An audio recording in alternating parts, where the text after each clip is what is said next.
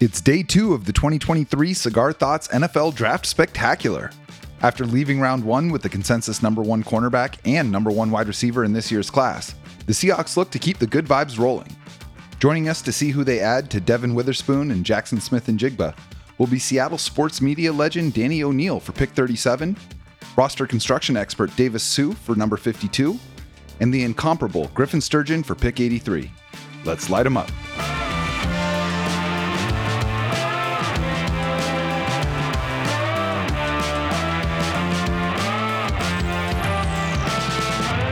I'm Jackson Bevins, and this is Cigar Thoughts. Welcome back to the Cigar Lounge. I am Jackson Bevins, and along with my jet-setting producer, Mike Barwin, this is another very special edition of the Cigar Thoughts podcast. Mike, how are we doing today? Feeling electric, Jackson. I've been absolutely buzzing for the last 24 hours. It's been a crazy day and a half, and I cannot wait for another couple rounds of the NFL draft. I know it, man. I know it. You know, I honestly was euphoric yesterday. I didn't realize how much energy we expended doing this show and watching this draft yesterday until after it was over and we were in post-production. And I was just completely spent, just sagging in the chair. It was awesome. Yeah, man, I woke up today wondering, okay, if I see this first round with clearer eyes, you know, not so much in the moment, am I still going to be as excited? And guess what, Mike? I am not as excited. I am more excited. This draft got better overnight. How many times consecutively did you watch the 2022 Rose Bowl highlights? Oh, man, it is just playing on loop. I actually went out and bought an extra TV and then constantly rolling. Yeah. Just put YouTube up there and I just have that on repeat. Because that's how it's going to be every game. 15 catches, 347 yards. Yeah. Easy. Book it. Casual. It was kind of an unconventional route. I mean, we talked about this a lot yesterday, right? It was best player available at both picks. The Seahawks didn't trade down. It sounds like they were trying to. Obviously, the pick went down to the wire at 20, but I am pleased with the outcomes. I'm pleased with the players. Like you said, they emerged with arguably the best corner and the best wide receiver from the draft, and they have a shitload of picks left. There's no reason that they can't get another one today as well. No, so they can hammer the trenches now, you know, and I don't think it's that arguable that they got the number 1 wide receiver and cornerback. And in fact, it was kind of seen as 2 quarterbacks at the top of a very good cornerback class with Devin Witherspoon and Christian Gonzalez, and Witherspoon ended up going 13 picks ahead of Gonzalez, and it sounds like in the aftermath he was kind of across the league the clear-cut number 1 guy. And then of course Jackson Smith-Njigba just put distance between him and the rest of the field in the pre-draft process as far as the number 1 wide receiver. So now they've got chances at picks 37, 52, 83 unless they trade to start hitting those positions that they haven't done yet. You know, we talked yesterday. I said, you know, in the first round, I want studs. If there's a stud there, get him. I'm less concerned about positional importance. Obviously, great if it lines up with a major need, and Seattle could certainly get better at corner and wide receiver. They did that, but now day 2, those second, third round picks. Now's the time to address need, and for me, that's interior defensive line, interior offensive line, and linebacker. Yep. Dane Brugler, who we used for our inaugural Cigar Thoughts mock draft, put out a new mock draft for rounds 2 and 3 based on who went yesterday, who was selected yesterday. And he has Seattle taking Adebawore, the D tackle out of Northwestern, at 37. Oh, I'd love that. Him or Keanu Benton at 37 would be great for me. Yep. At 52, he has them taking Osiris Torrance, which would be crazy. If he's there at 52? Exactly. That guy was getting first-round grades. That'd be incredible. Yep. He's on my short list. Yep. And then in round 3 at 83, he has them taking the other Byron Young, the one that Rob did not mock to Seattle, the edge out of Tennessee. So, I mean, there's a lot of names, a lot of guys that we've discussed that are still on the board. I know that you had your moment when the Seahawks took Jackson, but Michael Mayer still on the board. The dream is still alive. That's what you needed. You're trying to even the score. That's right. I am. You're trying to even the score. I don't blame you. I love it. I love it. Well, I'm stoked because, as fun as it is watching the draft with you, the fact that we got to do that with Stacy and Bump and Dick yesterday is crazy. Like, that was a party yesterday, and we get to do it again today. Day 2 NFL draft about to kick off, and joining us in the Cigar Lounge, friend of the show, friend of mine, he is Danny O'Neill. You name it in Seattle sports media, he's done it.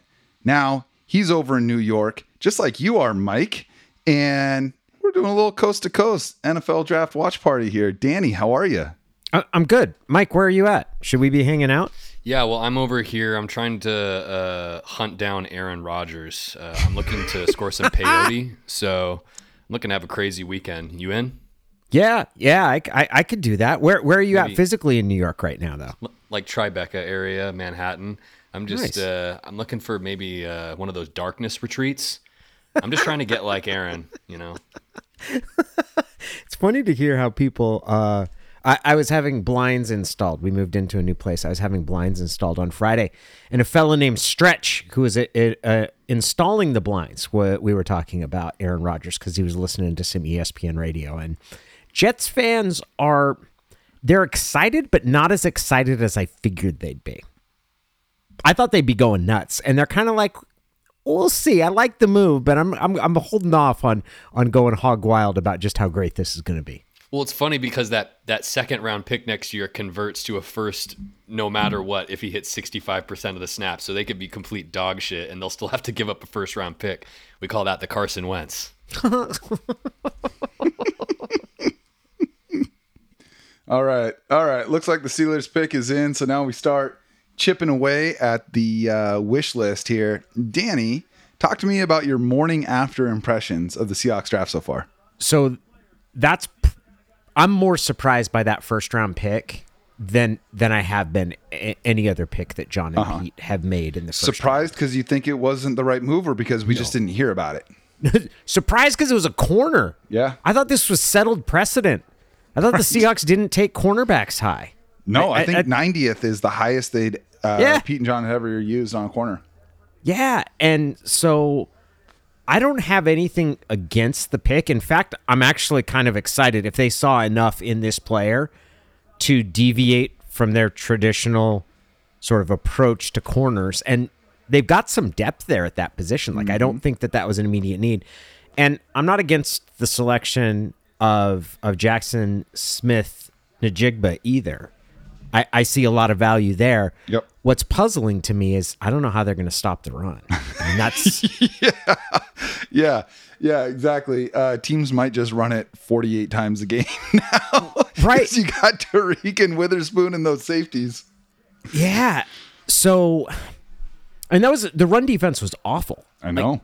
It was as bad as it was in 2010 when kind of the bottom dropped out of they started off pretty hot and they got mobbed on by people. And the same thing happened, like 3 games where they gave up more than 200 yards rushing, where when that happens, you're just like, you couldn't stop anybody. They maybe could have won that game without ever throwing a pass.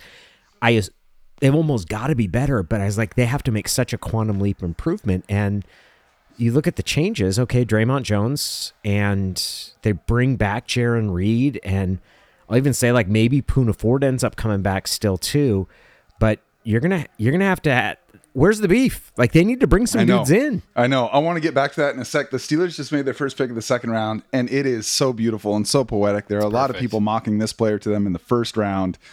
Joey Porter Jr., the corner out of Penn State, not only a position of need for them, he is, of course, the son of Steelers fan favorite Joey Porter Sr.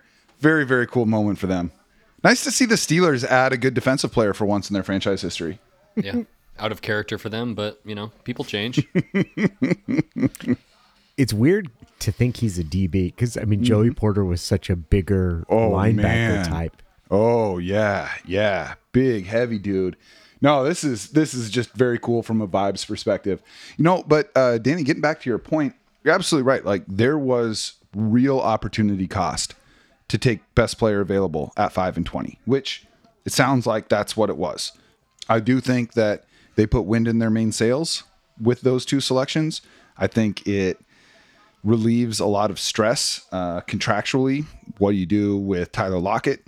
They've been trying to find a third receiver and an heir apparent for Lockett for years and have just been missing on guys. And Jackson Smith and Jigba has the makings of being a long-term excellent NFL wide receiver. But then the end of the first round saw a lot of defensive linemen go, which is surprising because a lot of those guys were supposed to be second round picks, maybe third round picks. So it got a little bit thinner there. There's still some guys I like. We'll talk about them in a second. But for me, philosophically, and I'm not saying that this is necessarily the right thing for Seattle to have done, even though I am very excited with their picks yesterday. Philosophically, if I'm picking in the top 20-ish, I want studs. If there's blue chip, I almost don't care about position. You look at the great teams in the NFL, and they've got lots of blue chippers, often at the same positions. And that talent gives you a lot of flexibility and depth and peace of mind at those positions. And what I really liked about it is they're at premium positions. And I said this yesterday. What I mean about premium positions is if you're really good at your job at wide receiver or corner, you're worth $25 million a year. And that's 4 years plus a fifth-year option on both of these guys at premium positions. So I like that. But you're right. Now you're painted into a corner a little bit. Day two, your cards are on the table. Teams know what you're going for. You're pretty much, in my opinion, whittled down to 3 positions: defensive line, interior offensive line, and off-ball linebacker. And I'll be curious to see if anybody tries to jump ahead of Seattle to take some of those guys.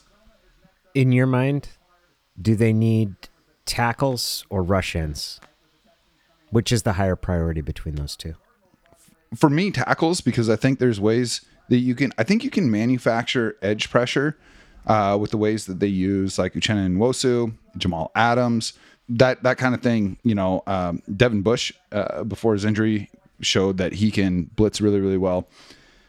You can't manufacture 320 pounds over top of the football. So for me, you can't smoke and mirrors that.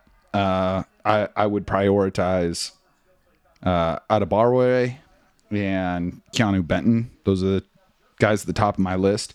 Do you have specific players in mind, Danny, that you're kind of bookmarking for today? No, I mean I've got guys in general that I'm keeping, but it's more.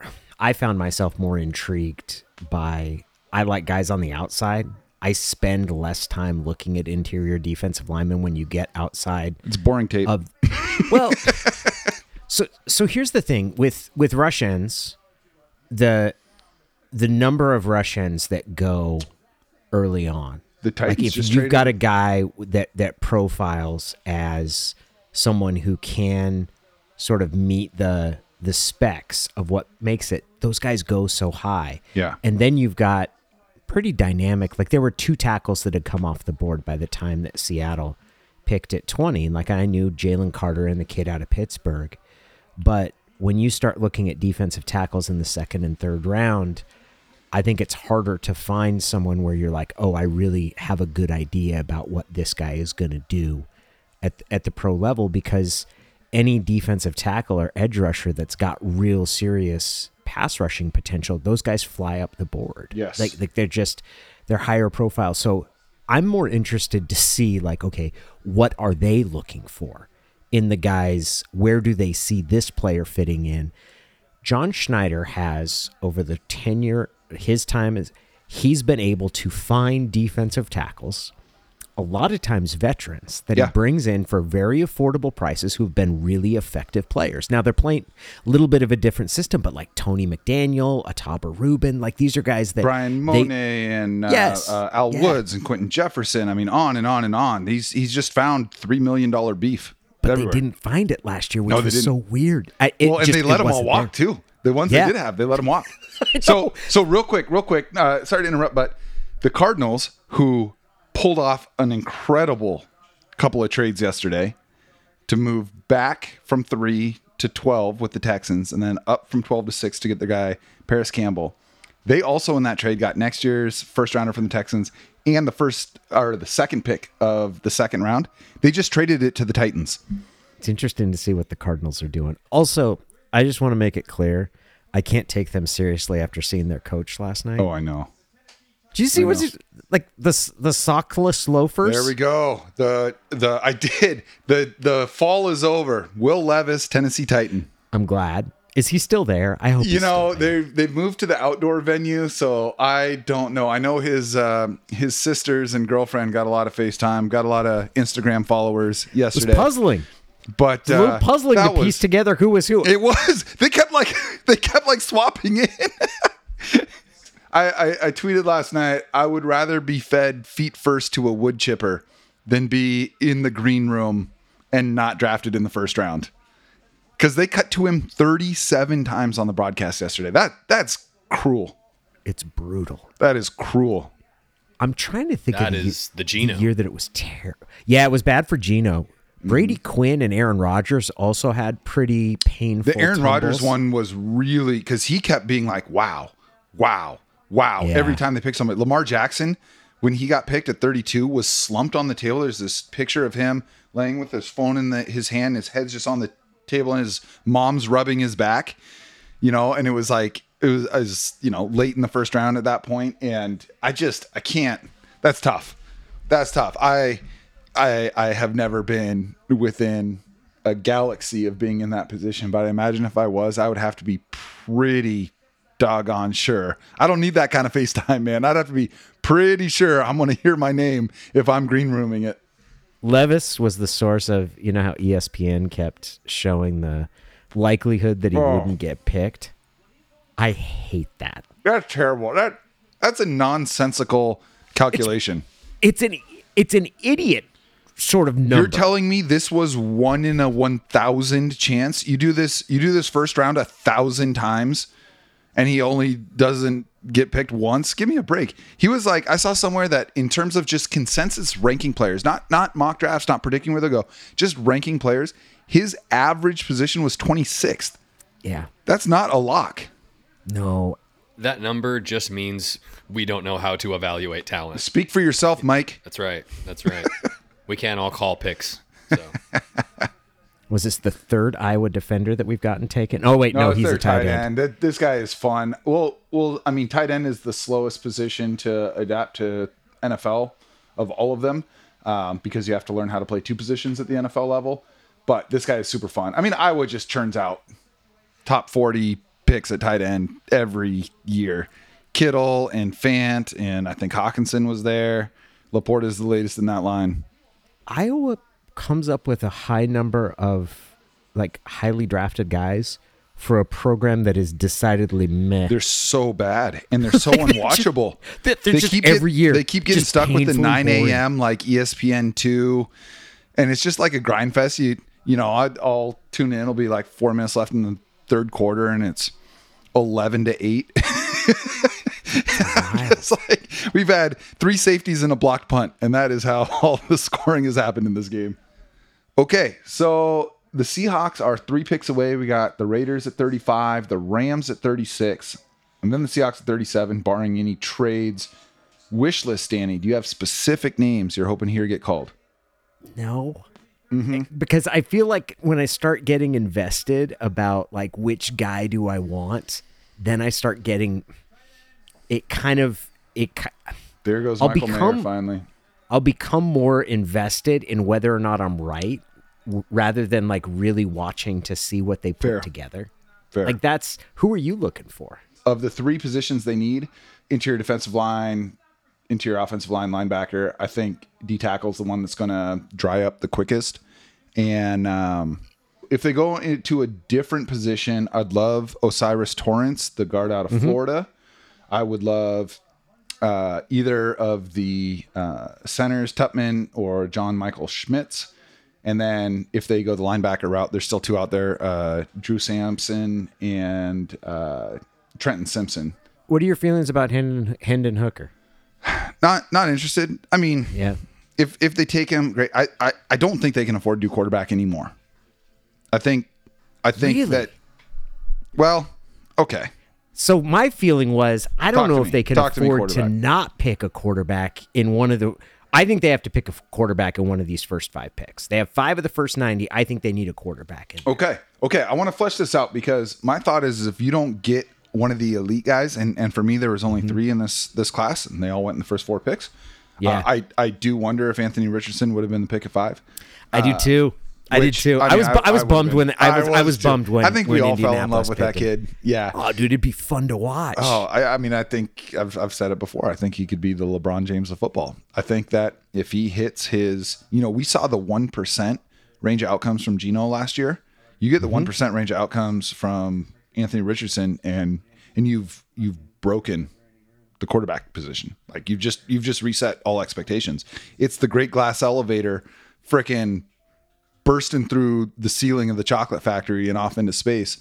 So, but to your point about quarterback, my thought is if you don't get elite this year, you can draft a quarterback in the late first round next year or in the second round next year or whatever. You'll have other opportunities for quarterbacks of Hendon Hooker's ilk, I think. Mm-hmm. And so if you're not going to go elite, I wouldn't use a premium pick on him, but he's the one guy left that you're like, okay, I at least see it. But you say they got to do it. I think they got to take a quarterback. All right, tell me about that. Rounds.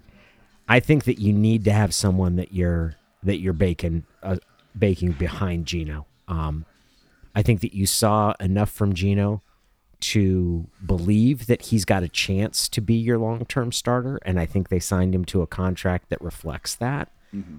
I think that where it's like, hey, you're the best option we have right now, and we feel we can win with you. And I think he showed that last year.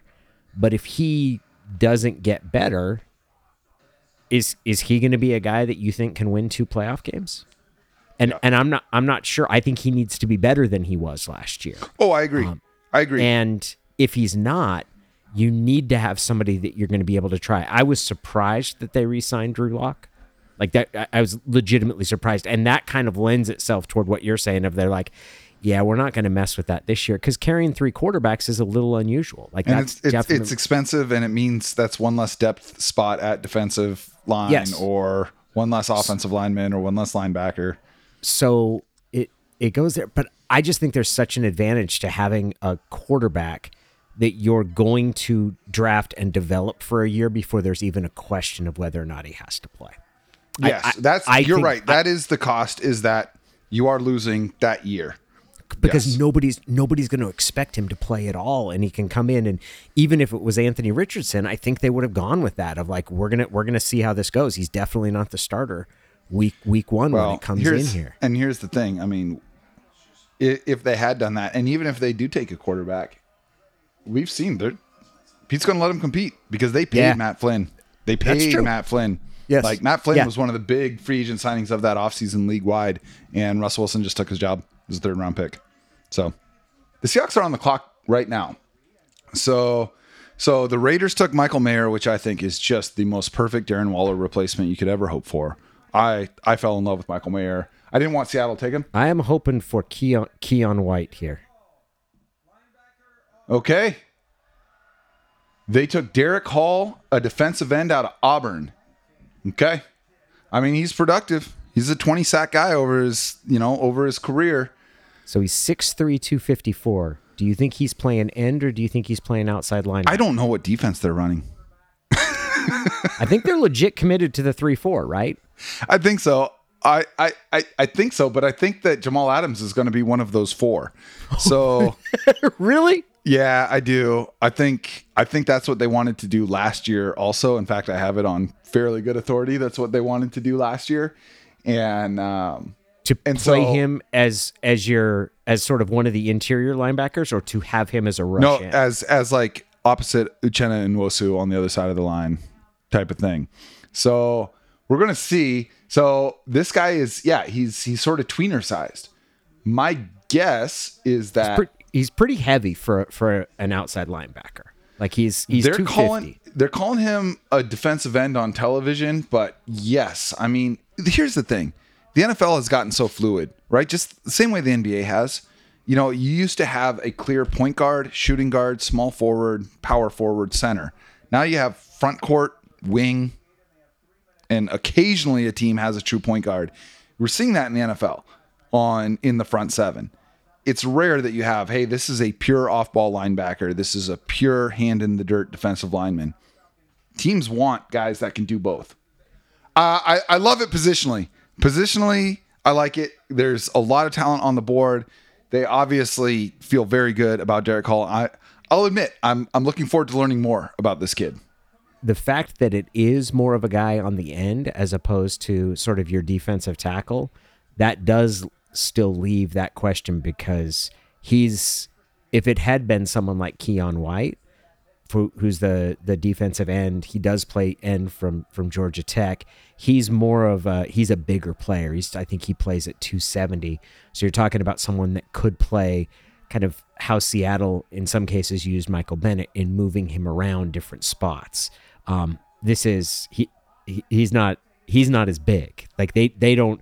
I don't see him as being like where even Draymond Jones. I expect to see him play some of the three technique for them, especially in pass rush situations. I would be real surprised if this is a guy they're looking to do that with. So I got some information on Derek Hall. I'm just kind of reading and reacting. And don't get me wrong, like this is a name that was on the radar. I guess I was expecting a little bit different profile for defensive end, but also I fell in love with Nolan Smith, and this is a potentially heavier Nolan Smith. So Derek Hall had a phenomenal combine. His RAS, his relative athletic score, which for those listening who aren't familiar, basically they take every single draft prospect from combines and pro days in history, and whoever was the best, most athletic tester gets a 10, and everybody else is graded on a curve off of that. Derek Hall was a 9.40. So he is a 94th percentile athlete at the position. He ran a 4.57, but more importantly, his 10-yard split was 1.55, and that is elite. That is a 98th percentile first 10 yards. So there's that. And then also our friend of the show and someone whose opinion I have a lot of respect for, Rob Statton, we had him on. He said, Derek Hall is another player who exactly fits the character fit for this team. Alpha, high character, then the traits are 100%. He's pure Seahawks, long arms, 1.55 10-yard split, 4.2 shuttle, will be a major, major locker room presence. At what point do we start to wonder about the typical Seahawks scouting report? Because Fair. I would say for the first 5 years that John Schneider was the GM, and for the first 5 drafts, I would have said like they've got a very firm idea and can point to a consistent track record of success with the type of players that they draft. Mm-hmm. I think that gets a little spottier recently. Yes. And the old dogs are learning some new tricks. There's and I think some of that is the defensive switch, which it's not a wholesale scheme shift, because Pete Carroll would always tell you that, hey, we play a 4-3 defense, but we use 3-4 personnel. And for people, like, it's really talking about, like, you're talking about one player who is identified as a defensive end as opposed to an outside linebacker. There are some more differences than that. Like there are in terms of how gaps work and the types of personnel. Seattle's always been very, very flexible with the number of different players types, like sizes that they can use. They're more open to it than a lot of teams are, who will be fair. like, hey, look, Totally your fair. inside linebacker has to be X, and he has to be 6'5", and he has to weigh this much. Seattle's always been more flexible, but like in saying that of like, hey, this is a typical sort of Seahawks pick, I'm like, well, I don't know that we've seen that many guys flash. Like, who's the last defensive lineman that they drafted that really popped that We way? all thought Darrell Taylor was going to be that guy. And he's been athletically, he's been remarkable in some instances. He's been an inconsistent player. That's it. His flashes are like, yes, oh my gosh, you had 2.5 sacks this game. That's the guy we drafted. And then he'll go 2 months without one. There is a question about sort of his instincts, I would say. Mm-hmm. That like there's no questioning his energy level and like the buy-in. But he and I would put Jordan Brooks in this sometimes too, is that they've got they're directionally challenged sometimes, where you're like, man, like that you don't have a sense for what you're supposed to be doing in that situation because your hair's on fire. I'll be interested to see how they're clearly adding to the depth, which is the idea you get 5-6 guys in there and then say, okay, who's going to earn the snaps? And they're certainly adding to the pile there with Boye Mafe, Darrell Taylor. Uchenna Nwosu is clearly a mainstay. Like, he is going to be the guy that's going to get the majority of the snaps there. And you work in now adding Draymond Jones and now adding a rookie there to see, like, okay, how are they going to distinguish themselves? And the fact is that you need depth there and you need to have a rotation. Yeah. Nope, you're right. You know, we had Dick Fain on as part of the show yesterday, and he pointed out something at the close of our show. He said, you know, they've got the speed trackers on all these players now. And he said, in terms of just average speed, the Seahawks had the fastest team in the NFL last year. They got really fast yesterday. So far, they've gotten really, really fast today. They are a fast team. The fastest team has gotten faster, but where is the beef?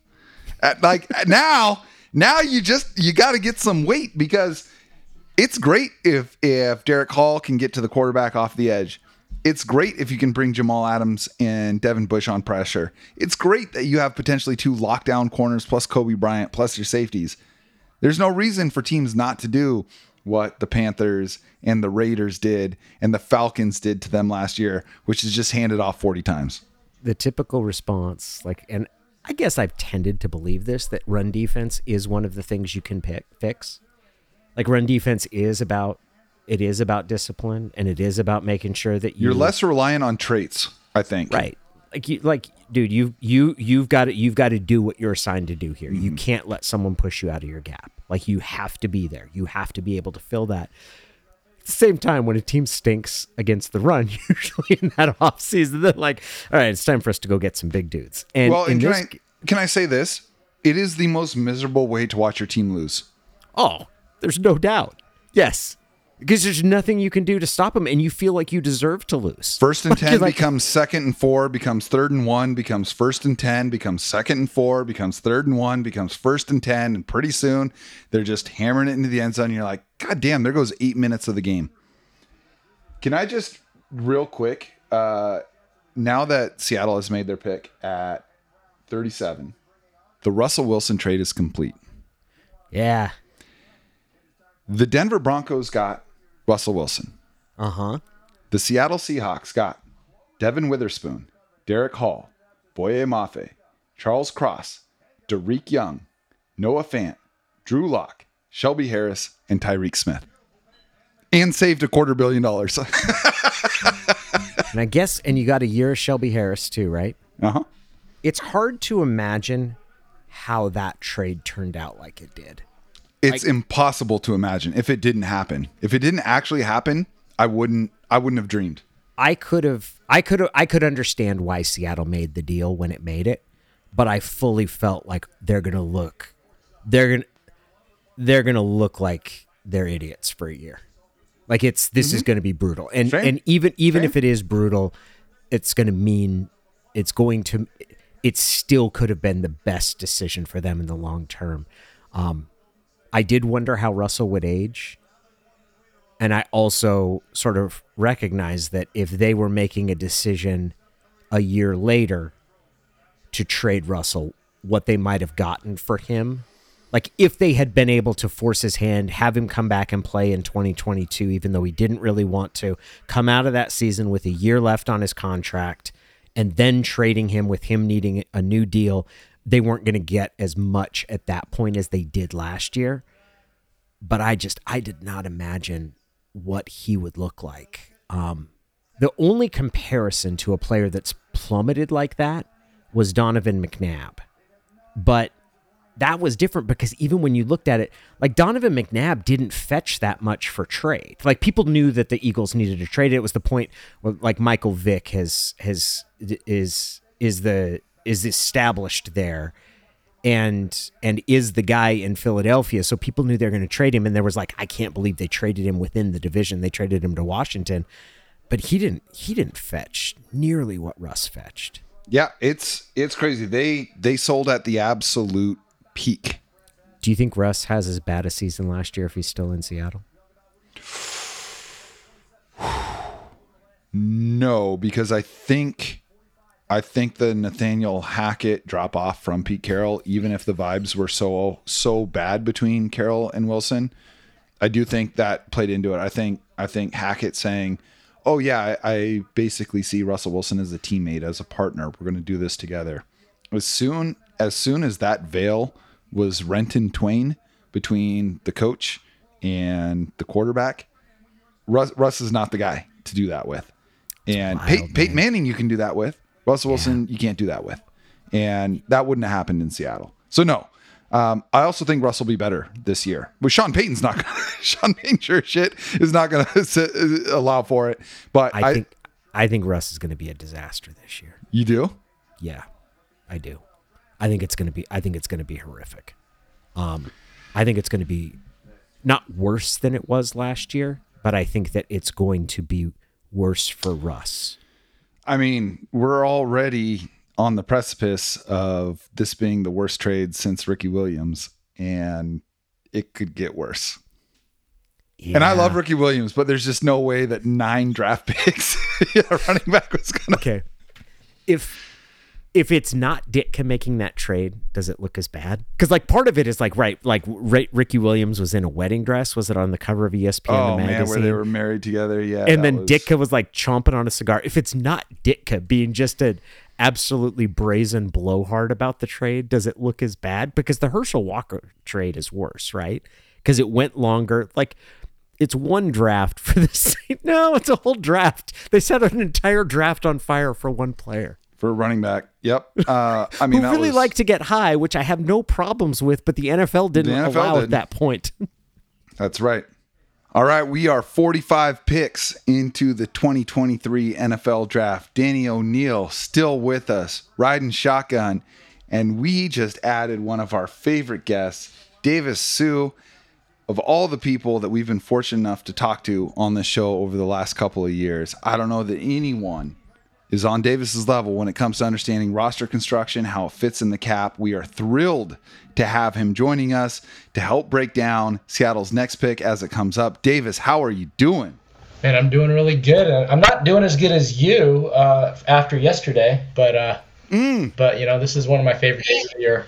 Hey, let's talk about it. I know you're a day 2 guy. I know you're a big time day 2 guy, which is why we wanted to have you today.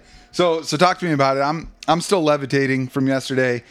We talked about it a little bit earlier on the show with Danny that for me, if you're picking in the top 15 to 20, go get the blue chipper. If there's a blue chipper there, I almost don't care about position. Go get the guy and then start drafting for need in day 2. What are your thoughts on not only that philosophy, but how Seattle handled day 1? I think, I don't know, I was listening to the radio and I think I was like Brock Hewitt or something was saying, and I agreed with him. He said the top positions for positional value are quarterback, offensive tackle, edge rusher, and interior defensive line. You take interior defensive line over wide receiver and cornerback? If you have that top end player, right? And then they're like, what's the next group? Because running backs in category B, tight ends in category B, safety and inside linebackers in category B. But then you think about it, and he's like, well, corner and wide receiver are somewhere in the middle, right? And I was like, yeah, I think that's right. And I think what it is a number 1 corner and a number 1 receiver are definitely in the first group. No question in my mind. But you need a lot of corners and a lot of receivers because you need 3 of them on the field, But you definitely, if you have a top-end guy, then they're definitely really in that first group of being as valuable as a tackle, as valuable as a quarterback, as valuable as an edge rusher or a top-end interior defensive lineman. And I think the Seahawks believe they got a cornerback 1 and a wide receiver 1. The interesting thing is the Seahawks already have a wide receiver 1, but, they got another one because they thought, if you listen to Schneider, they thought that if he went in the previous draft, he was better than the other 2 Ohio State receivers that both went in the first round. And they're saying this guy's better than the other 2 guys, and one of the guys won Rookie of the Year. So, They believe he's basically a number one wide receiver, even though he doesn't run 4.3. That's his only knock, Now, we were talking about this, I think, on text, that for speed, without Russell Wilson, or if you don't have a Patrick Mahomes, and you have more of a mid-range passer-type quarterback, which most quarterbacks are, and Geno Smith is definitely in that group, then it's almost like I think Geno would utilize JSN better than a Russell Wilson. I definitely think that part's true. I definitely think that certainly someone with Jackson Smith and Jigba's skill set is going to be utilized more by Geno Smith. I think Seattle gets the benefit too that a lot of teams were worried about his hamstring. I mean, he had a hamstring injury that basically limited him to, like one game over 13 months? Like there was. Danny, to your point, when's the last time in the modern NFL you saw 0 wide receivers taken in the first 19 picks? It's certainly not happened since, and that happens with everyone having watched the impact that Jefferson and Jamar Chase have both made. Yeah, I think that's a good point. It was interesting how Schneider was like, he was all checking out his body, talking about his lower body, and he's like, oh, he's thicker down there in person, than on tape, and kind of like, leering at Davis and I were texting about this yesterday. John's a body guy. Oh, huge body. Yeah. Oh yeah. Yeah. But at the same time, when you think about a hamstring, now you're thinking about, does the guy have short hamstrings, or is his quads overdeveloped? I mean, you know what I mean? I'm sure they have to get into that level of thought and flexibility, and that type of thing. And you could tell he really digs into the turf when he cuts. Like when you watch him, I know Jackson's watched, countless hours of this tape, but he really digs into the turf, which is who else does that? I love that take, Davis, because Jackson Smith and Jigba has like Velcro feet. You know what I mean? Like when he steps, his feet don't slip, they don't shift, they plant and they go. He runs routes the way that Nick Chubb runs the football. Yeah, that's why you had a Nick Chubb all yesterday in round one. No, I didn't have a Nick Chubb. I had a full Nicholas Chubb. Let's talk about it, Davis. Where you sit in wish list? Because basically everybody that was on my wish list coming into day 2, except for Tippmann, is still on the board. I just want interior O-line. I don't want to pick a defensive. I'm kind of fine with guard or center or versatile guy. I'm kind of fine with whatever. I don't really want to land on a defensive lineman. I don't have strong opinions because I'm so up in the air of what scheme we're running on defense. Because we're a 4-3, we switched to a 3-4, and then I've always wondered, like, well, if we have really bad run defense, would Pete switch back, right? And then you saw we let go of all our guys on the D line, and we brought in our old guy. We brought in Jared Reed. So I'm like, you know what? I'm not even going to try to fit a D lineman because I don't know what size of guy they want, right? I don't know what scheme. Are we 2 gap, 1 gap? Are we barefoot? Davis, you are piggybacking on something Danny said about 20 minutes ago. Well, my caveat is on edge, I feel okay because they've consistently been able to play with a 255-pound edge guy, whether they're running a 3-4 or a 4-3. What I don't have any idea is what are they doing on the 3 interior spots. Mm-hmm. Are they 2 gap? Are they going for, you think, they're going to go for this giant Al Woods type guy?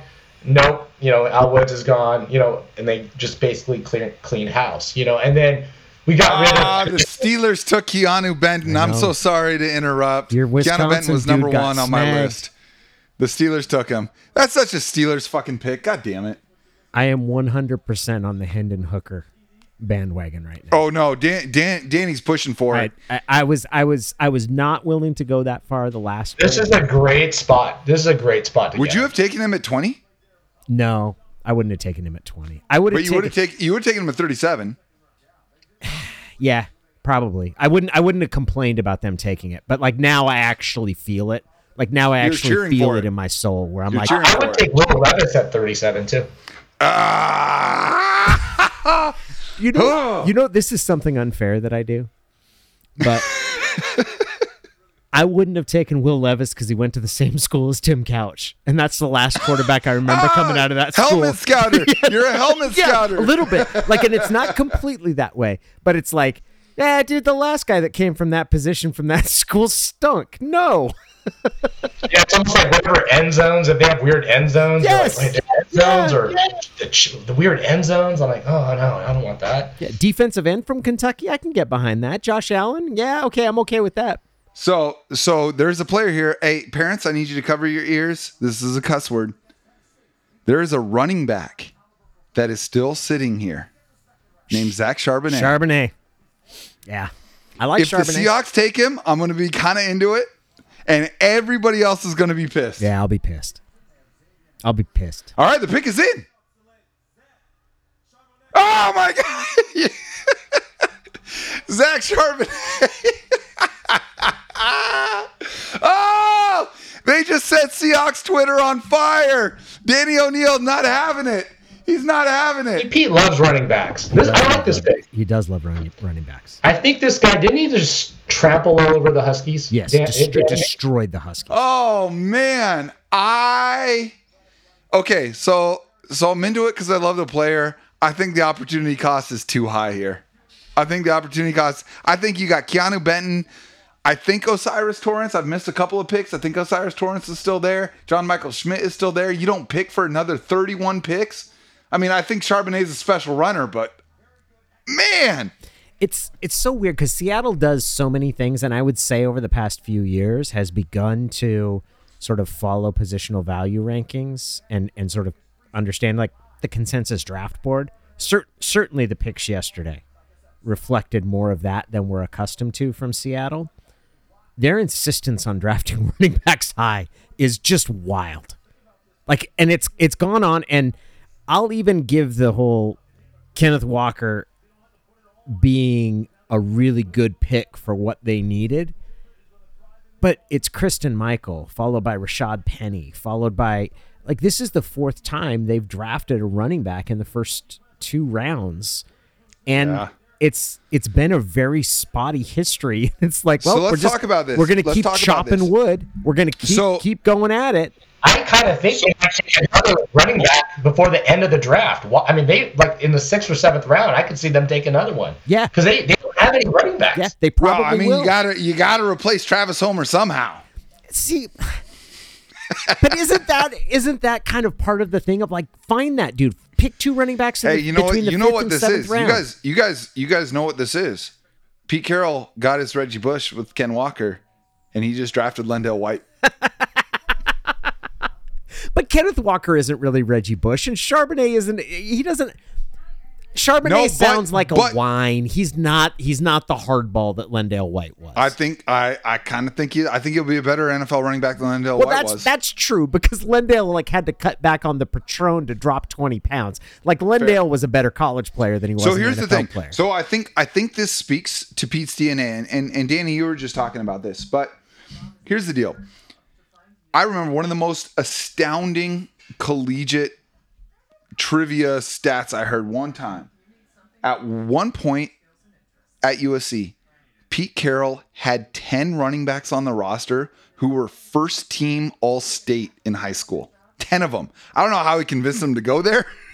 But you could do that in college. But that's the thing. You could do that in college because I know you can because you can carry 120 guys. Yes, and giving a guy a scholarship doesn't mean you can. Like you have the same 20 chips. So let me play devil's advocate here. Okay, grant me this opportunity. My show, I'm playing devil's advocate. Ken Walker is going to be on the field for 50 to 60% of the snaps, and we know running back matters to Pete Carroll. If they didn't take Zach Charbonnet or another highly touted running back, who's getting those other snaps? Who's getting those other carries? DJ Dallas? They don't have anyone. Or pick somebody else or get an undrafted free agent. This is high. Dude, I agree. They need a big fat dude to stop the run. They need big fat guys to stop the run. Like who's going to play defensive line? They do need big fat guys. I would like the Charbonnet pick better at 80, whatever. 83. He wasn't going to be there at 83, but I hear you. But guys like Kendre Miller and Zach Evans and Tyjae Spears, those guys, Sean Tucker, those guys are going to be there at 83. This is the first one. This is the first one. I'm like, I see it, but this is the first one where I'm like, all right, this is the classic Seahawks reach. You know what it is they go into the game, they go into the draft every year with like a normal draft plan. Like they're ready and they have their whole plan. And then the draft starts and Pete just starts fixating on a running back. And they just end up veering off toward that. Like every year it happens where they're like, nope, we've all agreed. We're not taking a running back high. We're not taking a running back high. But Pete's like... And then he's like, he's still there at 52. I mean, people were talking about Charbonnet as like a lock top 40 pick. So, I mean, like, here's the thing. I think that if you believe in running back, you can make the argument that there's value here. But Seattle has more pressing needs. Well, he's 6 foot, 214. Arm length doesn't matter. 32, 9 7/8 hand, and he ran a 4.53 with a 37-inch vertical. He's a physical runner. Yeah, he's a physical runner. Like, there's no doubt about that. He's a physical runner. There is a part of me that really admires Seattle's conviction when it comes to like, nope, running backs are important. Like, running backs still matter. I kind of like that. It drives me crazy though. Maybe you just get your defensive line in free agency, and we have to just basically do cap tricks, and that's the only way we can do it. And because at this point, you kind of have to. Yeah, and maybe you just because the defensive line for Pete Carroll, he's always okay with older players on the defensive line, right? That's true. And so it's kind of like, you know, you don't want to buy old corners. We talked about the $3 million beef earlier in the show. Like, you get your Al Woods and your Quentin Jeffersons and these guys that have been around, but you know what? You're still not going to be able to push them off the line. Like, you don't need to be explosive as the 32-year-old defensive tackle. So you might be right, Davis. I will point out the ridiculousness of me wanting Hendon Hooker and then complaining that they picked a running back so they didn't draft a defensive tackle. I will cop to some hypocrisy there. I still think it's early. I'm with you, Danny. It's too early. 83, I'm good with it, but I was definitely fine. I agree, it's too early. We're in accord here. It is too early. I don't think it's as egregious. I'm fine with Kenneth Walker at where we took him, which I think was higher than this, right? Yes. Yeah, we took Walker at 41. Because I think Kenneth Walker then, and who's the other guy that went like right before him to the Jets? Breece Hall. I think those two are better prospects than Charbonnet. Absolutely agree. So I just felt like, I'm like, no, that's a good spot for Kenneth Walker. I think this is, again, I prefer third round. You know, second round just seems, you know, a little too high. But you can't fully judge until it does feel a little high until you see what they do at 83. Because I think when they thought Abe Lucas was gone when they took Boye Mafe and Kenneth Walker. I bet you they thought Abe Lucas was gone, but he was still there. And so now we have to hope that at 83, you know, someone's still there that we might have even considered. And sometimes that happens. You know, I wonder if the Seahawks will sign all those defensive linemen that we were going to pay, you know, $5 million a year, and we cut them all. I wonder if we can get them all back for $2 million. Well, I think that's what they're gambling on, because Quentin Jefferson and Al Woods haven't been signed by anybody. I don't think Puna has yet either, right? Sure. Yeah. I don't want him drafting Hendon Hooker anymore. I'm going to give up my Hendon Hooker hope and just ask them to draft a big dude to tackle running backs. I don't care what side. I don't care what side of the line he's on. Just give me a 320-pounder. I want a big dude. Like, the 30th ranked run defense in the NFL so far has drafted a cornerback, a wide receiver, a defensive end who's pretty athletic, and another running back. Danny O'Neal, the legend, signing out. Thank you so much for your time today, brother. Take care, guys.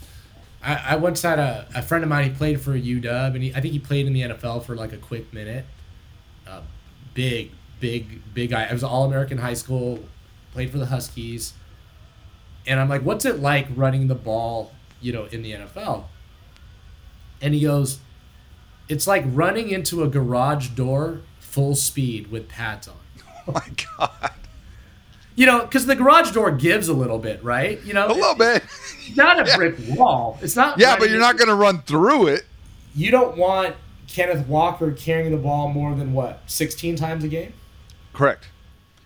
Here's the other thing. The physics of the NFL have changed. Like Herschel Walker and Ricky Williams, these guys talk like when you built your entire offense around an elite running back, which is how the NFL was. People forget this is how the NFL was for 60 years.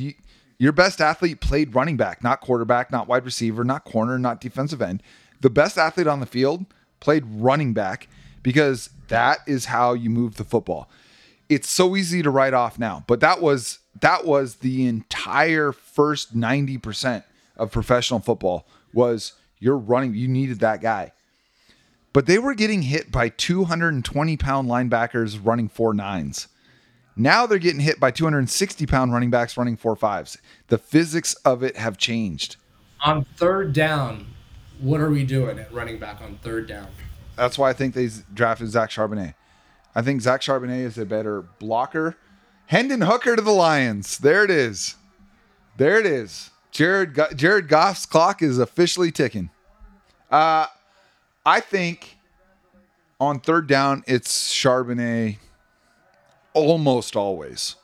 Almost always. Now, what'll be interesting to see is, does Pete Carroll, because there's two ways to handle rotational running backs. Okay? You've got a lot of teams, and this is how most of us think about running back splits, is Kansas City Chiefs, you've got whoever your running back is, Kareem Hunt, Clyde Edwards-Helaire, whoever, and then you've got your Jerick McKinnon, right? And it's just a pure first and second down, it's one guy, third down, it's another guy. The other way to do it is the Packers way, where it's Aaron Jones for a series, and then it's A.J. Dillon for a series. And I'll be curious to see how the Seahawks approach it. Does Pete Carroll want it to be a situational deal where it's Ken Walker most of the time on first and second down and Charbonnet most of the time on third down? Or is it Ken Walker first through third down on this drive, Zach Charbonnet first through third down on the next drive? I think they're both capable of both.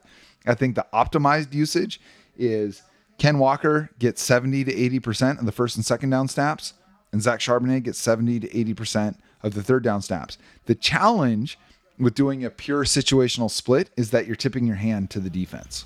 Yeah, and the other, I follow everything you're saying. So basically I'm boiling what you said down to is Kenneth Walker is your base running back and Charbonnet is your, at this point, you think he's your third down running back, which is a very, very, very, very important role, obviously. Now, there's another, it's huge. There's another role that can be a different running back that sometimes Seattle has used, okay? So there's another role, and I don't know if you've noticed this or fans have noticed this, where we basically have the tempo hurry-up running back. And so that running back has to basically be able to run and That's been Travis Homer. Right. And so that'll be interesting to see if that becomes DJ Dallas as the up-tempo, like end of the second, end of the game, and this is in a situation where you're trying to score, not where you're trying to milk the clock, right? Which is two different, where you're trying to either steal a score right before halftime, or, you are behind at the end of the game and you need to go score, and you want to, you don't want to go empty, right? So it's kind of like you want to still have that running back there, right? So I'm curious to know if they use Charbonnet in that, because I don't know if Ken Walker is the guy for that. I'm not sure about that. I kind of say no, or do they use DJ Dallas? Because they still have DJ Dallas for one more year. And I feel like he's been a great kind of role player for us, third running back, special teams and all that. And now he does kick returns or punt returns, or because they've avoided running backs in free agency and they didn't sign the two guys that they had. They didn't sign anyone from the league. Do they come back in the 5th, 6th round, that type of thing for like a specialist, another specialist type running back? So, because when you just look at the roster, they still need one more running back. And I know the Seahawks fans, they don't want to hear that, but it's like, I'm always running the numbers on the positions, and I'm like, Yeah, but they're short. So, like unless you want Darwin Thompson. Like, do you want Darwin Thompson to be on your roster? It's like he's probably not going to be on your roster, I'm going to hear you. Yeah, you got the Bo Scarboroughs, all those guys. But here's the thing. Running backs are the vacations of the NFL. And when the economy turns, what's the first thing you're cutting out of your budget? It's that trip to Scottsdale. It's that trip to Cancun. We'll do it next year. That's running backs. If you get up against it in salary cap, you can cut a running back. That's easy. There's always going to be those guys available for cheap. The thing you lose in that is your continuity and your development. That's what you lose, right? And so it's kind of like, don't tell me Travis Homer is like the greatest football player ever, but the fact that he'd been in our system for 4 years, and it was a team guy, he knew, like, there's some value to that, right? This is why Frank Gore played for 27 years. Because you can put Frank Gore out on the field and he is going to make whatever play you need him to make. He's not going to bust off a 40-yard run anymore. But you know what? If a defensive tackle beats the center, he's going to chip him. He's going to catch the ball in the flat when nobody's open.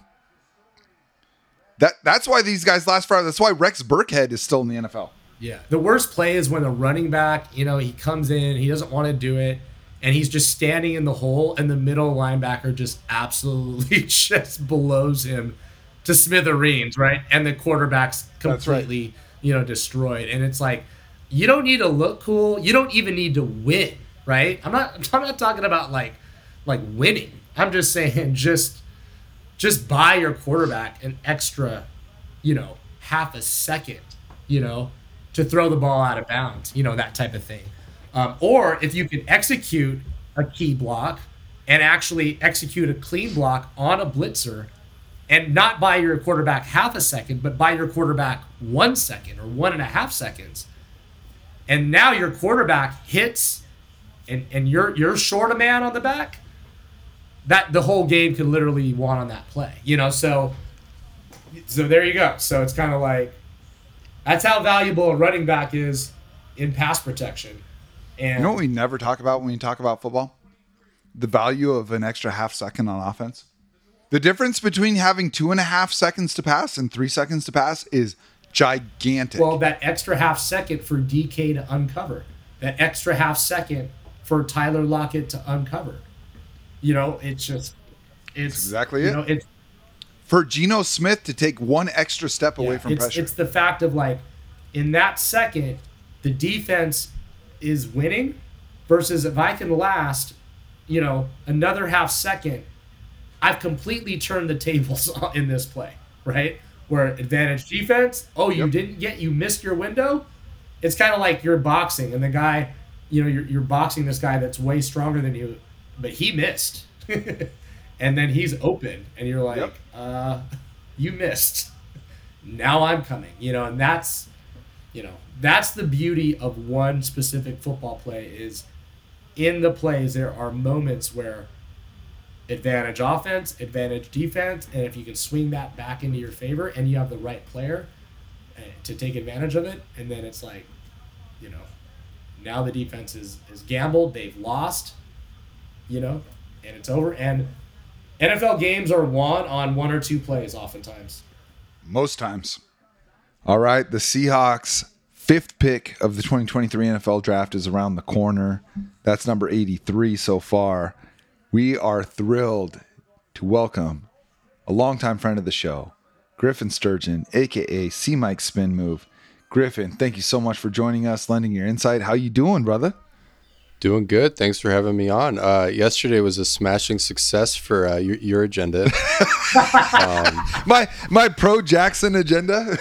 yeah. Which I liked it too. So good stuff. Thank you. Okay, so let's get to day 2 in a second. But when you woke up this morning, after you kind of let yesterday set in, how did you feel about the Seahawks round 1? I loved it. Witherspoon was, I guess, surprising, but once the dust settled, it made a lot of sense. They're getting his tape is player. Spectacular. It's awesome, and with Pete Carroll, like he immediately started talking vibes with him. He starts bringing up Troy Polamalu, natural player. I feel like one of the best descriptor Pete Carroll can use to describe a player that he likes is natural. Yes. That's how he described Troy Polamalu. That's how he described Earl Thomas. He equated Earl Thomas to Troy Polamalu a lot. So even though this guy's a pure corner, I mean, he probably could play safety with how he hits and stuff and just understands football. But that's high praise from Pete. They were probably out on Carter. But they said it was him and one other guy on their board that they would have taken there without trading back. And then, at receiver, Jackson Smith-Njigba, he's a slot receiver, but a slot receiver extraordinaire. And he moves like the 5'10 guys, but he's 6'1", 200. And that matters. That makes a difference. I'm so glad that you mentioned that, because I think that I've been remiss in mentioning Jackson Smith-Njigba's size, because they're like, oh, he's a slot receiver. He must be a little small wiggle guy. Right. He's thick. Right. He's thick, and he's pretty tall. Right. And he likes to block.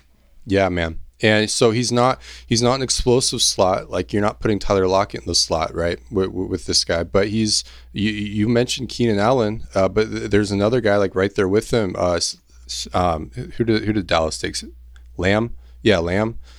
I mean, he's that kind of possession-oriented slot. He can dominate in the second window, like the 10 to 20 yards. Of course, he does all the quick game stuff, below that as well, right? But I mean, like, when they go into shotgun, they have the perfect X, the perfect Z, and now they have the perfect slot. They can spread it out as much as they want. And then when they go into under center, like the Rams, what made them so special is that even though Kupp was a better receiver than Woods, there's a lot of interchangeability between those two.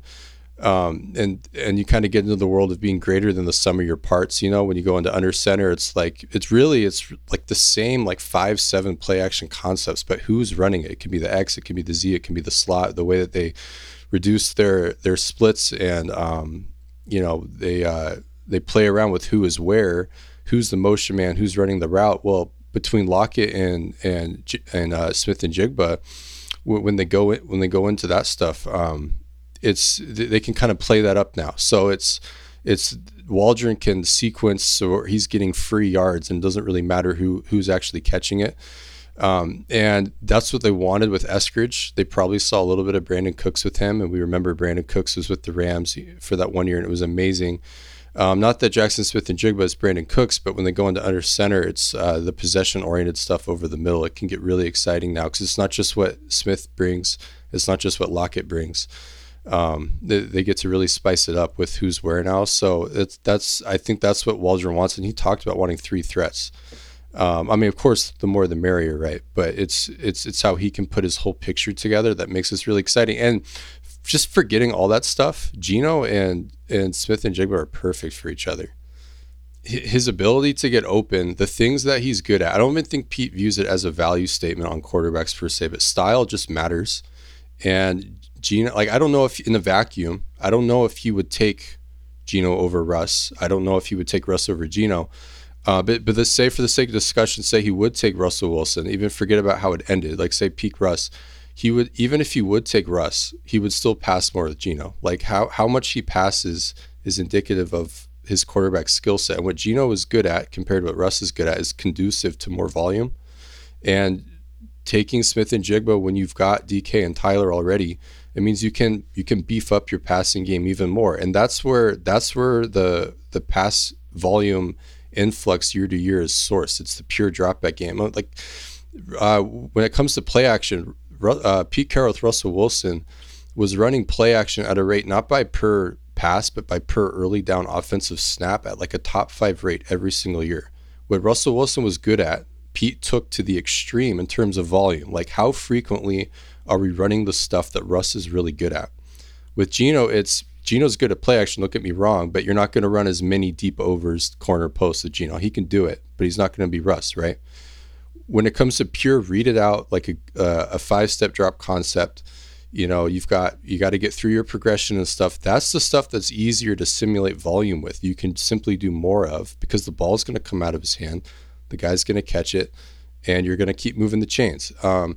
So it's JSN is like a love letter to that concept, especially when you've already got Tyler and DK and the tight ends. So They're really going for it with this. I even with the Charbonnet pick, I still expect a lot of pass volume this year, and styles make fights. It's exciting stuff. So Yeah, I think the two big things for the Seahawks is, one, you have a totally different quarterback, and so you can do different things that other NFL teams have done that the Seahawks have not done. And then now, the question is on defense, are we running a totally different system? Are we running a system that's been done in the NFL, or are we running our own thing? Or are we trying to flip and revert back to try to recreate the LOB, which I don't think we're doing. But all those ideas are something you have to throw out to think of, what we're doing. I think on the defensive side, it's very, very difficult to project because I don't know exactly where they're going in the front seven. And so I think you kind of have to just watch and see. But I do like what you said about there would be a concept that you would get a D Eskridge that worked, right? That would be your third receiver. Well, JSN is not that at all. Now you're bringing in a totally different element, which I think is a great element, but I don't even know if we can. I guess you could say Cooper Kupp, right? I guess would be kind of the closest version of it. But Sure. Regardless of what the Rams did or didn't do, it's just hey, look, on third down, you have Geno and you have three really, really good options. And, you can do all your triple tight end stuff on first and second down, right? And run the ball and do all that stuff. But on third down, now you have, the fact that he has a really good cone time. He's not a super fast guy. You don't need a super fast guy on third down. And he's a hands catcher, and he's bigger than Doug Baldwin, right? Doug Baldwin was 5'9", right? And Doug Baldwin caught everything with his body, right? We have reached pick 83, and the Seahawks have traded out with the Denver Broncos. And I'm just going to lean on recent history and feel pretty good about this. We'll see what the actual draft capital is for Seattle trading with Denver. I can't believe Denver's even answering John Schneider's phone calls at this point. So we're done for the day. They traded the 108th pick and a 2024 third round pick. So they got 2024 capital. That's interesting. Number 83 overall in exchange for an extra fourth rounder and Denver's third rounder next year. I feel like on the surface, that's good because I don't think Denver's going to be necessarily very good next year. I bet next year, here's what I'll say. I bet next year's Broncos third is higher than 83. That would be hilarious. Hey, something to root for again. They did not like the meat of this draft, did they? It was not a good day 2 draft. They wanted out. Well, I wonder how much of day 2 has to do with the run on defensive linemen at the end of the first round, which was totally unexpected. No mocks had 11 defensive linemen going in the first round. Yeah. But after the wide receiver run, it was just all D-line. Right. And I think a lot of them were viewed as fringe guys, and it's a bad draft. Everyone, feels like a lot of guys got overdrafted. The centers are falling for a reason, probably because the league doesn't really value center, does it? JMS went, right?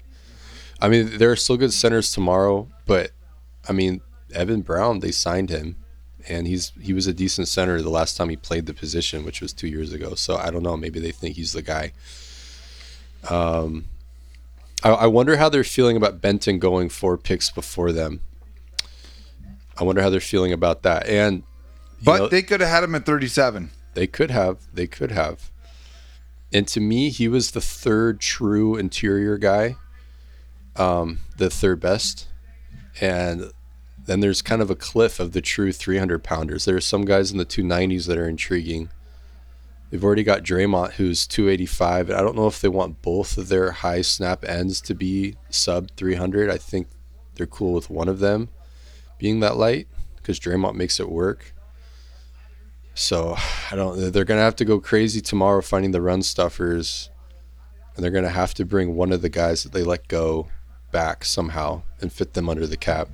Guys, we are leaving the second day of the draft, barring them trading back in, without Seattle addressing interior defensive line, interior offensive line, or off-ball linebacker. Yeah. That is a stunning development. They really punted on the idea of getting a blue chip or close to it, at least in theory, 3-down interior guy. Like this with this draft, they made their decision on Carter. Mozzie Smith didn't fall, and like you said, if they really wanted Benton, if they wanted to reach for him, which I think he went right where he should have, they could have, and they didn't. So beyond him, you're talking about quality role players. You're talking about, fighting in the Taba Rubin, Tony McDaniel now in day 3. So and that's what they're signing up for. So, which I think as far as run defense goes, that can work. But you're not getting that 3-down player and who can defend the run, but more importantly, can rush the passer. So clearly they want Draymond to be their premium guy on the interior. To me, he feels like, as far as like impact, the equivalent of Uchenna Nwosu on the inside, which is nice, right? Like that's solid.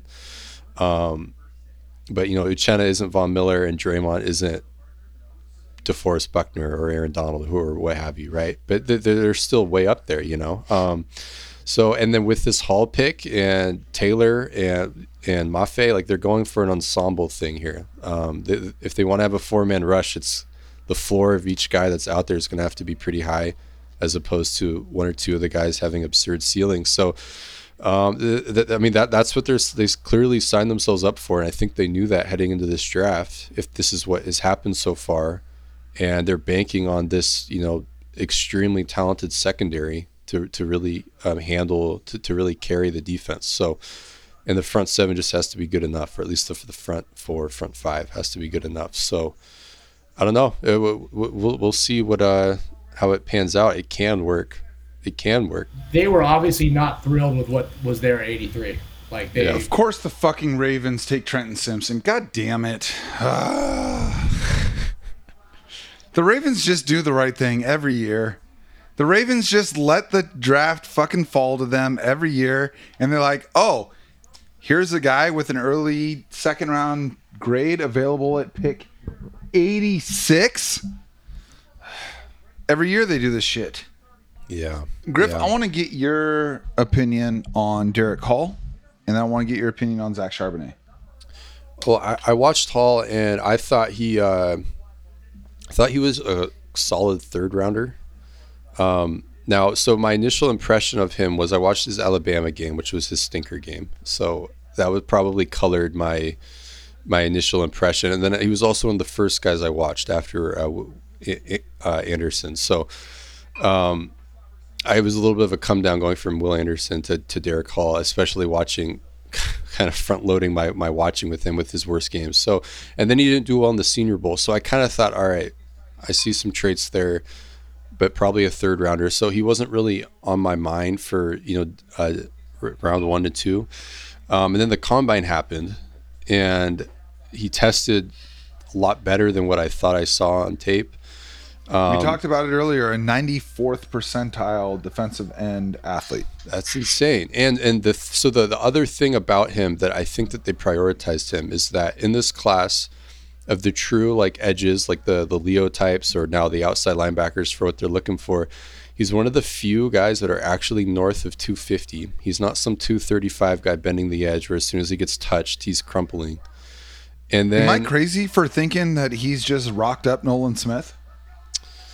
I mean, like Nolan has to put weight on. If he puts weight on, he probably looks like Derek Hall, doesn't he? So, I mean, and then the other thing is he's 21. Like the other guys that are in that weight class, some of them are like 24, 25.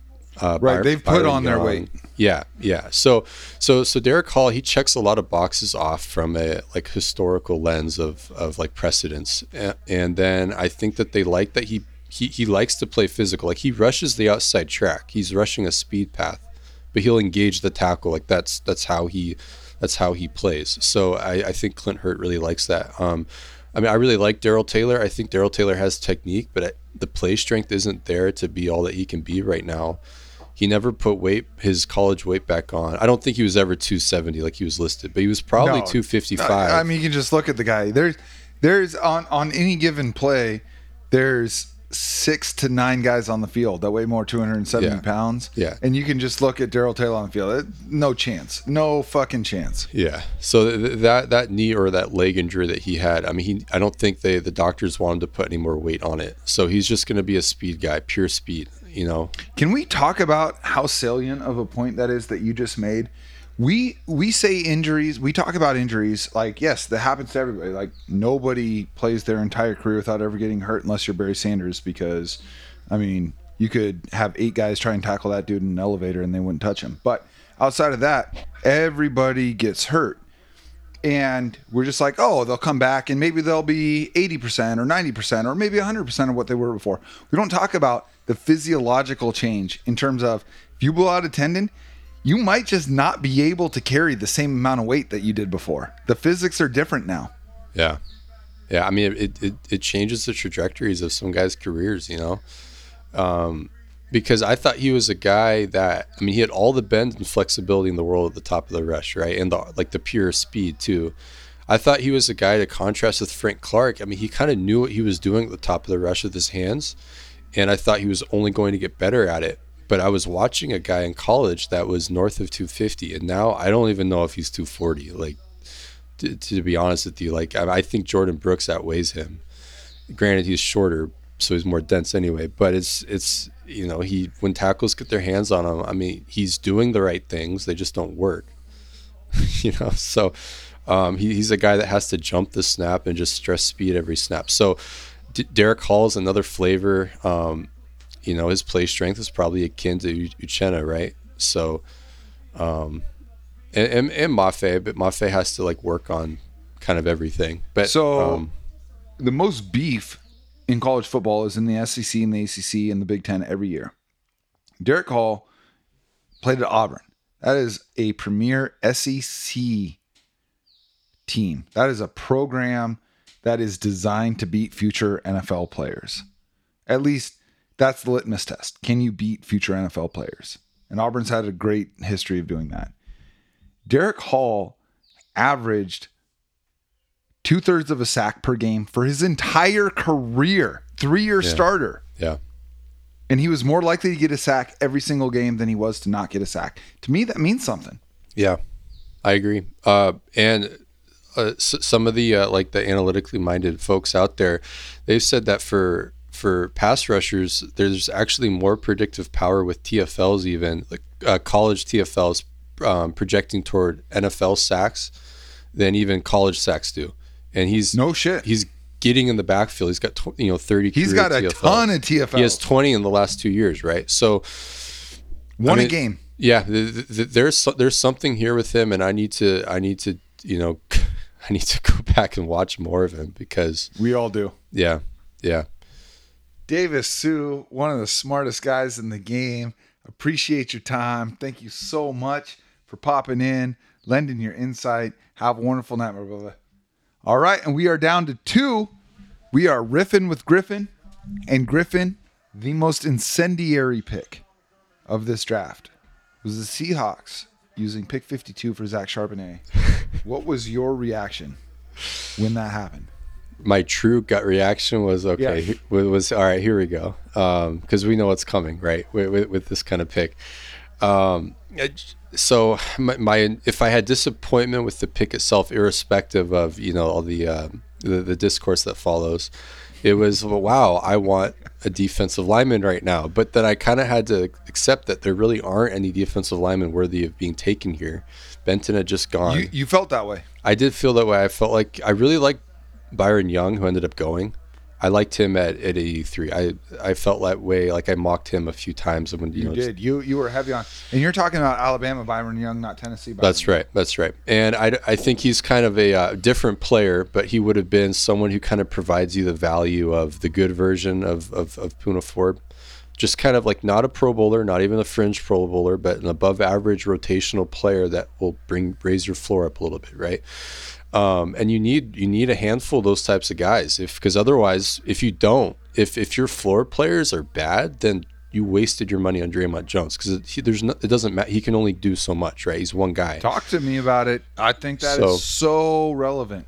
And I mean, my solution is find a way to bring Puna back and just adapt the scheme a little bit. I mean, I have a lot of thoughts there, but so yeah, with the going back to Charbonnet, clearly to take him there, they really like him individually compared to the other running backs. I think what he actually does for them on the football field, irrespective of value, because that can be talked to death, is that he's really versatile because UCLA had a versatile run game, but in contrast with Walker, he's not the home run threat, but he is really good at getting you those like median gains of 3, 4, 5 yards, and that doesn't sound all that exciting, but it really matters when you go into shotgun, because smart teams anyway, and Seattle belongs to that. If you look under the hood of their tendency over the years, when teams pass more or pass less year to year, so the smart teams tend to access their quick game passing bucket. And if they say we want to pass more, what comprises the majority of that increase in volume is sourced to their quick game attempts. And those quick game attempts are not that valuable statistically. Like if you unbucket the passing game, half the teams are negative EPA running slants per attempt. Now, No shit. I had no idea. Or like a stick route or whatever, it's 4 yards. And if you only complete 60% of them, well, what is the yards per target on a 2.4 stick route? There you go. So if you can get your median gun run, inside zone run, think Chris Carson hitting the line of scrimmage, he feels those out, like what looks like 2 yards, it's all of a sudden 4 yards now. If you can get your gun inside zone run, which is the meat and potatoes of a gun run game, to match up with your quick game efficiency, then you get to choose how much you're passing and how much you're running, and it doesn't matter statistically in the aggregate. It doesn't matter. So on the chart, it might look fun, like, this team is an analytically minded team because they're passing 60% of the time early down neutral state. Griffin's preaching. But if the passes that you're replacing with runs are the inefficient passes, then who cares? It doesn't make a statistical difference. So now that said, they just drafted Jackson Smith and Jigba at 20th overall. They're going to be an 11 personnel team. They're going to be throwing it everywhere. I'm still levitating. But when it's time to run a little bit, when teams go, we're going to spread it out. We're going to play too high. We're going to play quarters to get double coverage on Jackson Smith. We're going to play off coverage on DK and Tyler on the outside. 6-man front. Charbonnet will hit the hole, and he's going to get you 4, 5, 6 yard gashes. So, and the theory is we're only going to do it as much as we need to. So, or it's like you get to do this, not you have to do this. So that's the thinking. Also, I mean, they didn't have any other running backs on the roster behind Walker other than DJ Dallas, and DJ is kind of a change of pace utility guy. He's not a workhorse. I love DJ. He's a great player for what they use him for, but they need a dude right now. And when they were at their best, the 1-2 punch of Chris Carson and Mike Davis that one year, when Davis was averaging 5 yards per carry, I kind of get vibes like that. But I do think Charbonnet is better than Davis. But this is kind of the world they're getting back into. So to me, they can be really versatile in shotgun now. With their gun run game, it kind of brings the floor up. I think Walker will get better there. That was probably, he needed to hit the hole a little bit more last year, but he'll get there. I mean, he was a rookie. And he did improve toward the end of the year, but this gives them a 1-2 punch. It makes them better. Broken tackles, contact balance. He runs so upright, but he never goes down. He's kind of like if Golden Tate was a running back and much taller. It's pretty cool. Like, I don't know how he doesn't go down with some of the hits he takes, because he's not a guy who gets leverage on you. He just maintains his balance. He's like one of those like wooden dolls. Like, what are they, like Weeble things where you knock them over and Weeble wobbles and they spring back up. That's Charbonnet. He doesn't go down. It's crazy for someone who's built for, like, he's got a thick lower body. I'm not saying that he's thin down there, but he's kind of a top heavy running back. The fact that his center of gravity is somehow still so low, and we talked about this a little bit earlier. Zach Charbonnet coming out of high school, and we know, you and I both know, that Pete Carroll still puts a lot of stock into people's high school profiles. He's still a collegiate recruiter at heart, right? Like, he didn't just win all those games at USC and the national championships and the Rose Bowls at USC because he was a good coach. He's a good coach. Of course he is. He was, pre-Saban, the best recruiter on the planet. Yep. And he talked about, even in the trade for Percy Harvin, he was like, he was the one that got away as a high school recruit. We tried to do everything we could to get him USC. And I think he said, like, we sent the wrong guy to Florida to try and recruit him. He's like, I should have been there. So he believes in that heavily. And he's talked about other players that he's brought in his justification for it, about like how good they were coming out of high school.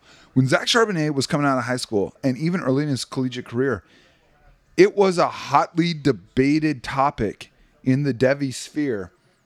Who's the better running back, Bijan Robinson or Zach Charbonnet? Zach Charbonnet was a 5-star coming out of high school. Are there enough touches available for Zach Charbonnet to justify being picked 52nd overall?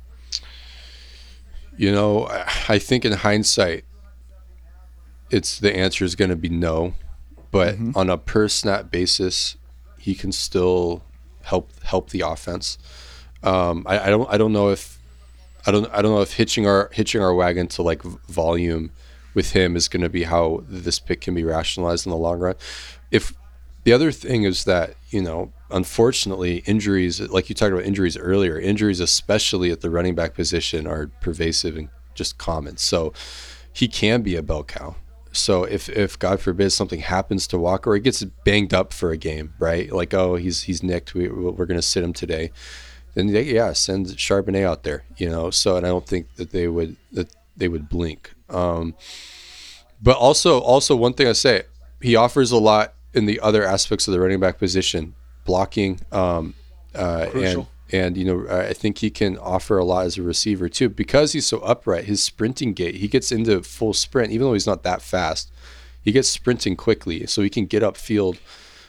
We fall in love with 40 times speed, but and that's great. If you are Ken Walker, if you're Jamal Charles, if you're Chris Johnson, hell, if you're Raheem Mostert, and your play is blocked well enough, if you're Rashad Penny and the play is blocked well enough that you can get an angle on the second level and you're fast enough to torch the third level, that's great. We're talking about half a dozen carries a year where that matters. What I care about with speed, and I'm all for, you know, placing a premium on the home run ability. But Chris Carson, his mid-range speed, that yard 4 through yard 12 speed, he's not going to outrun a corner and a safety to the end zone, but he'll beat the linebacker to the first down marker. Oh, yeah. And that's what I see in Charbonnet. Yeah. I see that too. And, you know, considering how much power Chris Carson would, you know, put through his cleats into the ground when running at full sprint in that yard window that you're talking about, is similar with Charbonnet. Like, guys will be bouncing off of him, and he's gonna run over people. He's gonna stay on his feet like we talked about, and he's gonna pick up extra yards in that area. So, I mean, I like Charbonnet as a back for sure. And the other aspect of this is that when you draft running backs, it keeps you cheap at the position. You don't have to go shell out cash to, you know what I mean? Now, I mean, like, I'm all for the players getting paid, don't get me wrong, but if from that lens, like, they're saying we don't want to be expensive at the position. So even Carson's contract was on the cheaper side, and someone with his pedigree could have gotten a lot more. Here's why I liked Evan Witherspoon and Jackson Smith-Njigba, because elite players at cornerback and wide receiver command a lot of money on the open market. Yeah. Running back doesn't. Right. If you can get real talent, if you can get, like I said, turquoise chip talent in Zach Charbonnet, and like, there's a little bit of cope here. I'll be honest, in real time, there's a little bit of cope here. Like, I'm trying to justify this pick a little bit. I do think the opportunity cost is too high. All right, here's what I'm going to say. I am not in favor of day of draft day grades. I think you got to wait a couple of years before you know. It's why they shouldn't give out executive of the year for the year prior. It should be like, okay, 2 years ago, who did the best job? But whatever. Okay. So that aside, we all love grades. So I'm going to dive into the morass. I'm going to give grades. And then I want you to give me grades on Seahawks' first 4 picks. All right. For me, A- on Devin Witherspoon, A+ on Jackson Smith and Jigba, B on Derek Hall, C+ on Zach Charbonnet. Yeah. Okay. When I was doing my initial reaction with Maddie, I had an answer, and I think my answer is going to be different now that I've had a full 24 hours to think about it. By the way, what you and Maddie do is the Lord's work, man. You guys are so good. Appreciate it. But I think I'm gonna go A- with Witherspoon as well. I think he himself as a corners go is a solid A. I don't know if he is as good coming out as, say, Stingley or Surtain, and those are the guys you typically want to draft around that range. But I think at 90% of drafts he goes in the 6 to 10 range, so I'm cool with him. I mean, his over/under was 6.5 in Vegas. Dang. Yeah. So I think he's an A. I go A- because this was folly in hindsight. I wanted Jalen Carter. I wanted Jalen Carter. So here's the thing: is it's like it would have felt very risky him getting drafted by Seattle for some reason. Yeah, but as soon as the Eagles took him, I'm like fucking A+. Yeah. I know. I mean, it felt like sticking your hand in the cookie jar. You know, like when mom's not looking. You know, like here's the difference: is that if you draft Jalen Carter in Seattle, you need him to be the best player on your defense. You draft Jalen Carter in Philly, you don't. Right. And he gets his buddy Jordan Davis and et cetera. And Nolan Smith. Yeah, you've got. And who's the other Georgia guy they took last year? I was spacing on his name, linebacker. Like basically, Philly just looks at who won the national championship last year, and then we're going to take their best players. And not a bad strategy. I think the Eagles are the best run organization in the NFL. So it feels like, and like who's gonna want to be on Fletcher Cox's bad side, really? You know, like he's an OG that you want to have in your corner, right? So he will not abide slacking in practice. Yeah. And I don't know that Seattle outside of Bobby Wagner has that guy. Yeah. I mean, yeah, like Al Woods would have been a presence, but he's not, he's not a perennial Pro Bowler, right? But Al Woods is easily replaced by a talent by Jalen Carter. Jalen Carter is not easily replacing anybody in Philadelphia. Right. I'm sorry. I hijacked you. No. It's because you wanted Jalen Carter. But I love the Jalen Carter discourse. Okay, so A- because it wasn't Jalen Carter. Right. Yep. That minus is just on for its Carter. face, maybe an A. Sure. I mean, hell, like you look back at a draft and like, oh hey, they drafted an All-Pro guy. Who cares? It's an A. That's what A's are. So, whatever. Then 20, I'm gonna go A-. I'm gonna go A-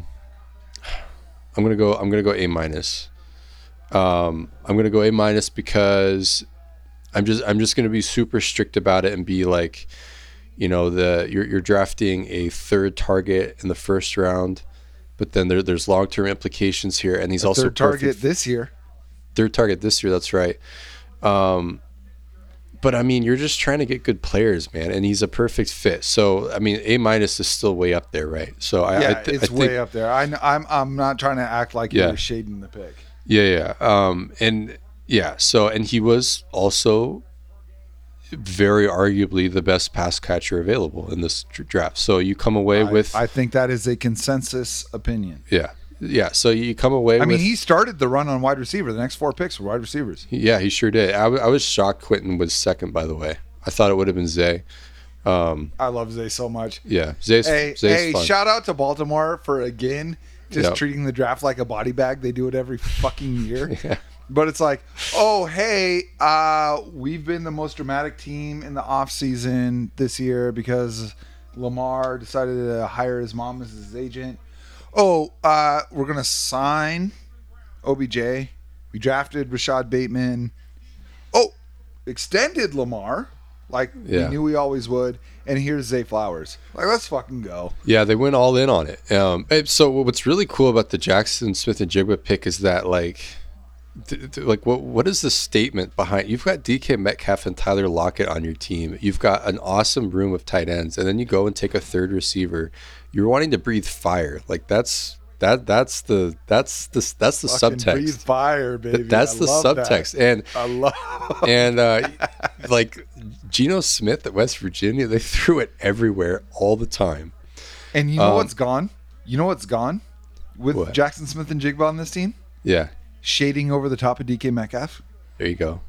Because who are you gonna? It's a too high world, yeah. But are you playing quarters or cover two? Quarters, doubles. Who's covering? If you go too high, Yeah, and you take an extra defender out of man coverage, who's guarding Jackson Smith and Jigba? I really like the pick. So A-. I might have just talked myself into an A right there. I'm pliable, you know. It's what we do, baby. It's what we do. Derek Hall, I'm gonna have to spend some time feeling this out over the coming weeks. But I feel like right now my gut reaction is probably C+. Okay. I'm not sure if he's a guy. He might. If to use last year's context, I had Mafe kind of in the order in which he went. Like I had him behind Ebiketie. I probably have a Hall behind Mafe, maybe behind Drake Jackson, who went to the 49ers a few picks later after Mafe. But that might change with, doing an honest attempt at going back and watching him, so we'll see. So like at a glance, nothing sets him apart, at least superficially to me, nothing sets him apart with Mafe and Darrell Taylor. So if they took him this high, they clearly have a thought behind this. So I want to go back and see what that intention is, right? Or everyone does, right? So can he separate himself from Darrell Taylor and Mafe? So and then Charbonnet, yeah, I'm gonna go C+. I'm gonna go C+, just because value. I respect the value angle, but I like You're Charbonnet. a little lower on Hall than me, but you and I basically have the same grades on the other three picks. And Griff, I want to thank you so much for taking the time to come on here. Those of y'all listening, Griffin Sturgeon at CMikeSpinMove on Twitter. I don't gotta sell him. You heard it. This man is brilliant. He'll get granular. He'll tell you the why instead of the what. Griffin, thank you so much for coming on. Appreciate it, man. I had fun talking with you, and I appreciate your thoughts too. Of course, man. It's very kind of you to say. I hold you in extremely high regard. And I think the Seahawks got better in the last 2 days. We can argue about whether or not they could have got even better, but they closed the gap between themselves and the Super Bowl contenders so far in this draft. All right, y'all, that does it for another phenomenal day in the evolution of the Seahawks. Please make sure you're following Danny O'Neill, Davis Hsu, and Griffin Sturgeon on Twitter to get more of what you heard today. And stay tuned for details on the official Cigar Thoughts cigar release early next week. We'll give you everything you need to know to get a piece of this incredible cigar release. I'm telling you, these things are phenomenal. I'm not just saying it 'cause it's got my name on it. I'm saying it because I put this in front of lifetime cigar smokers who are telling me they love it. We appreciate your support. Purchasing these cigars, that's what's going to allow us to continue to grow this thing, make it more and more of what brings you back to listening. As for us, you can find Mike and I on social media as well.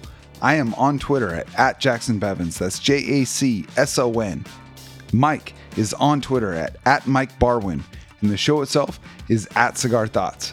You can also find us on Instagram at Cigar Thoughts NFL, on TikTok at Cigar Thoughts, and on Facebook at Cigar Thoughts Football Show. Of course, you can listen to this show and read every article at fieldgoals.com/Cigar Thoughts. And if you're listening on Spotify or Apple Podcasts and you like the show, please drop us the 5-star rating, leave a quick review. Thank you to all of y'all listening for your continued support of the show.